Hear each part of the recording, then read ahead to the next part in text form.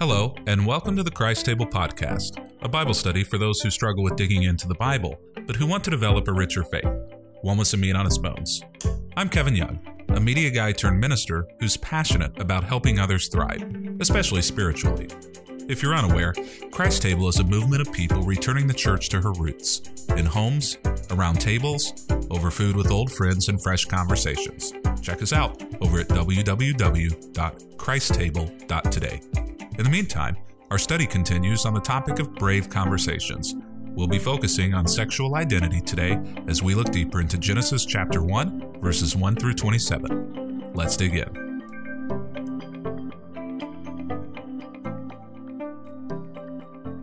When we come to the topic of sexual identity, we know that, first of all, it is a very complicated topic. And as much as many, perhaps, preachers and people of faith would like for us to believe, it's not a simple issue when it comes to Scripture. It's a very complex issue. And who among us wouldn't prefer if it weren't complex? But human sexuality is complex, and the Bible's perspective on human sexuality really is complex as well. I wish I could say that at the end of our Bible study today, or at the end of the Bible studies this week, that everything would be wrapped up and clear. I can't promise that. In fact, perhaps what I can promise is you may leave this week with more questions than answers. That's not a cop-out. In fact, whenever we look at the record of Jesus, we see that Jesus actually rarely gave direct answers to things. He simply raised questions to encourage and enable people to think more deeply, more broadly, and more godly about the topic at hand. So if we leave a conversation about sexual identity and sexuality with more questions than we do answers, I might suggest that there is no better way for us to be close to Christ than to be in the posture of questions and complexity.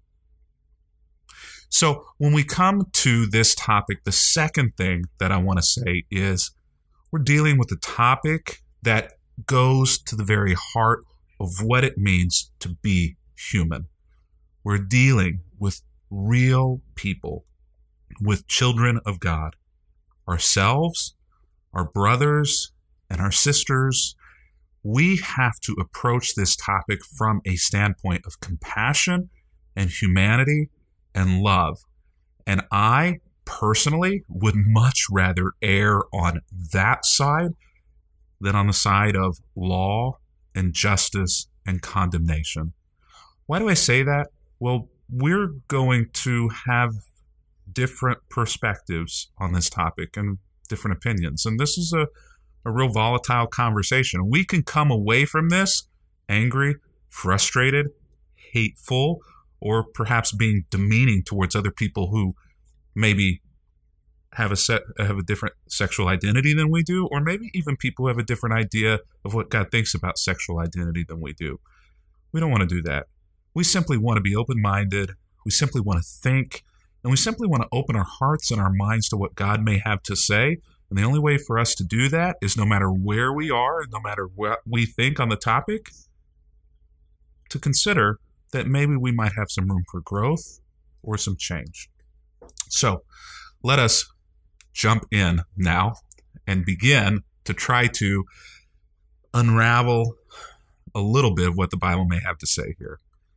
Starting in Genesis chapter 1 is an interesting place to begin, and by the end of our time together in the next few moments, I hope that you'll understand why we are beginning here.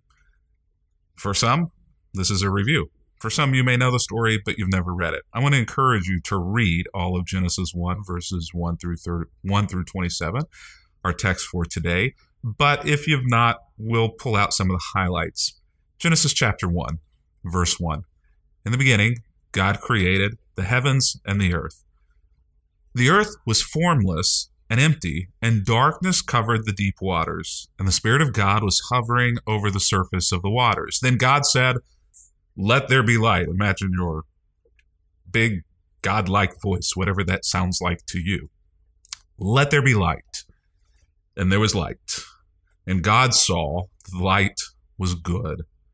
Then he separated the light from the darkness, and God called the light day and the darkness night. Now, I want you to notice that separation there that happens in that verse. We'll come back to that. And evening passed, and morning came. And I want you to notice those two words. Evening passed and morning came, marking the first day. Now, as we continue on in this conversation about brave conversations, what we see as we continue to read in Genesis chapter 1 is the days of creation roll out for us in the same pattern on day 2, 3, 4, 5, and 6 as it happened in day 1. Day 1, God created the light, separates it from the darkness. Day 2, he creates the atmosphere above and the firmament beneath. In fact, that word should have put on there. Day 3, the dry ground and the plants. Day 4, the sun, the moon, and the stars. Day 5, the birds and the sea creatures. And day 6, the land animals, and eventually what we might say or believe is the crown of all of creation, us. Maybe that's a little self-centered to think so, but God essentially says it himself as well. So when we look at this order of creation, now you may have never noticed this, but I want you to look at creation a bit through a different lens. Now, one of the things that we have to realize whenever we look at these first few chapters in Genesis is that there's a high likelihood that what we're looking here is more poetic and myth in nature of telling the story than it is literal. Now, I think it's perfectly acceptable to walk away reading the beginning of Genesis, seeing it as literal, but I also think it's perfectly acceptable to walk away seeing it as beautiful storytelling from somebody who was not there. It doesn't really necessarily change what we get out of these, whether or not you see it one way or whether or not you see it from the other. Because what we're pulling out of this is values, characteristics, intent of the storyteller and of God from these passages. So I'm going to just kind of discuss it somewhere in between. If you read into what I say as it being literal, great. If you read into what I say as being myth, great. Doesn't really matter. We can all come together and still get something out of this. And I got something out of this that I've never quite noticed before in the way that this is told. What we see here is we see in creation that God creates the day and the night, and then God creates the land and the sea, and then God creates flying birds and swimming fish, and then he creates human, male, and eventually female. What I've noticed here, though, is that there are opposites. Now, we see that obviously kind of clearly in this idea of male or female. But as we walk through creation, it seems as though long before God created male and female, he was working in opposites, the day and the night, the land, the dry ground, and the sea, the waters, the flying birds, the things in the heavens, and the swimming fish, the things that make their home in the water. Humans, male and female. Now, whenever we come to this passage, then, one of the things that we end up getting hung up on is the binary of humanity, male and female. But whenever we take a look at this list, we actually see and understand that God didn't just create opposites, that there's a spectrum here, even in creation. Between day and night and between night and day, these opposites, there's a spectrum. Dawn, dusk. There is a transition between night and day. There are points on the journey in between. Land and sea. We see the same thing there. Estuaries, beaches, places where there is transition, a spectrum, where it's hard to tell whether or not you are on land or whether or not you are in sea or in water. flying birds, swimming fish. There are animals, mammals, things that don't clearly fit into the categories that Genesis gives us. Penguins, land animals, sea animals, frogs, land animals, sea animals, platypus. What the heck is that? And then humans. Now, at this point, some of you are cheering. And at another point, others of you are got your pitchforks. And where are you going with this, Kevin? I'm just raising some questions. I'm just pointing some things out. And you may say, seriously, Kevin, you're essentially about to try to make the point that male and female isn't binary, that there's a spectrum, because everything else in creation has a spectrum. Well, what if I did? What if I did point that out? What if I did? LGBTQI, the letter I, stands for intersex. I don't know if you've ever researched this word, but the reality is that there are humans created by God whom don't fit binary. Now, you may be saying, what does that mean? Well, there are human beings who are not clearly identifiable as 100% male or 100% female in genitalia at birth. It's called being born intersex. Now, you may say, well, it just means that there's a deformity or a problem or something like that, but they're still clearly male at the core, who they are, how they were created, even though physically it may not reflect that they're one or the other. But scientifically, even some people are chromosomally born where it is not clearly XX or XY. So, where am I going with all of this? Where am I going with all of this is we must resist the urge from the outset of a conversation on sexual identity and what the Bible teaches about sexual identity to be dogmatic. Where I'm going here is at the very beginning, we have to understand if Genesis 1, the beginning, is our foundation for our sexual ethics, and we build that upon male and female, rather than building that on something that is broader and more beautiful and more complex,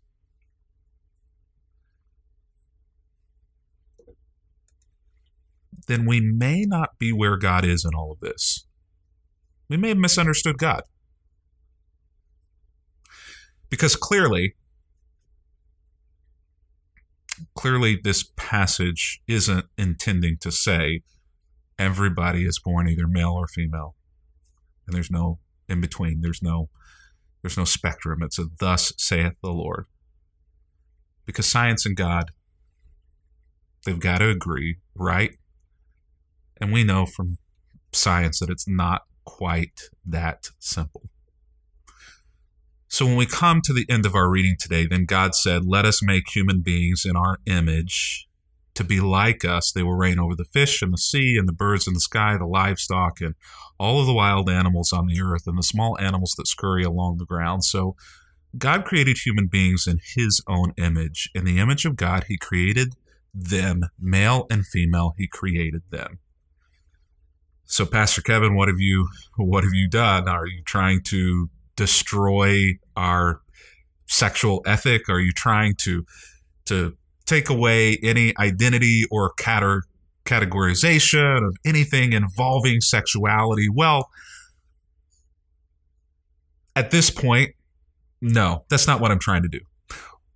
But what I think is important here to point out is that for many, what we end up getting hung up on in Genesis chapter 1, verse 27 is that very bottom line. Male and female created he them. And yeah, I might be trying to insert just a little bit of truthful and factual cognitive dissonance in what some people believe that line means. Why would you do that, Pastor Kevin? Well, I would do that because that is not the most important part of this verse.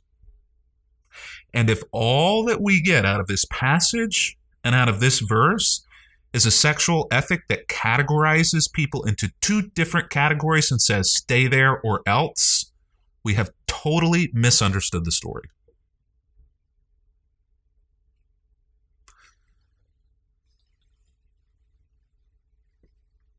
To understand the story is to understand that the most important part of this verse is the top line. In the image of God, the Imago Dei. And if you read through Genesis 1, verse 1 through 27, the whole passage, what you would see is that with every day of creation, everything that God created, both the polar, the day and the night, the land and the sea, the fish and the birds, and everything on the spectrum in between that had to exist because of those creation of the poles, God said they were good. But God gets to humans, and he says that his creation was very good. Very good. What was very good about that creation? It wasn't the male and female. It wasn't the binary. It wasn't the sexes and their duality. I think that was a part of it, but I think that the very good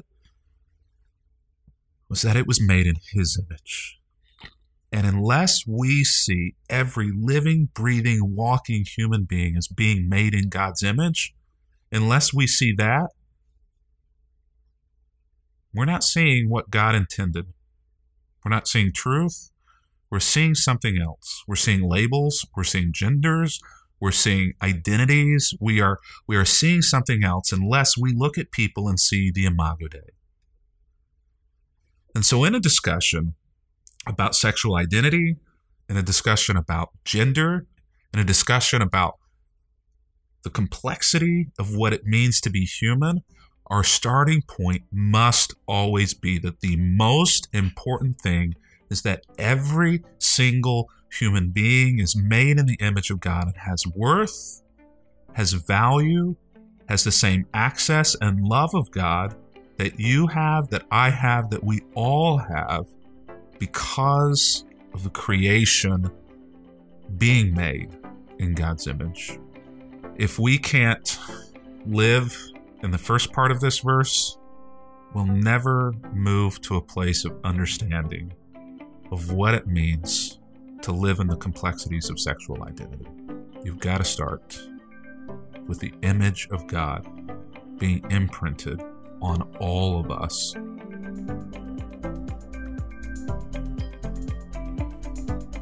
This Bible study on Brave Conversations is brought to you by Christ Table. If you'd like to join us in the study, there's an easy-to-follow guide in the show notes. We'd love to have you join us. 65 million adults in the United States have dropped out of church, and that number will grow by 2.7 million before the end of this year. We here at Christ Table are committed to doing something about that. We're committed to creating a world where the table is once again the center of the home, the center of family life, and especially the center of faith formation again. Our mission? It's simple: to help people eat freely and drink deeply of life and of faith. Find out more about us by going to www.christtable.today. And when you go to christtable.today, be sure to sign up for our email list there. For those who choose to donate, I've got a resource box that I want to send you in the mail as my thanks, and trust me, you're going to like it. By the way, the podcast is available because of the generous donations of our listeners and the incredible community of people who call Christ Table their spiritual home. Join us on our next episode as we continue our conversation on sexual identity. And if you'd like to watch these Bible studies live, there's more information on our website about that as well, www.christtable.today. Thanks so much for listening. We wouldn't be here without you. Until next time, I'm Pastor Kevin Young, and this is the Christ Table Podcast.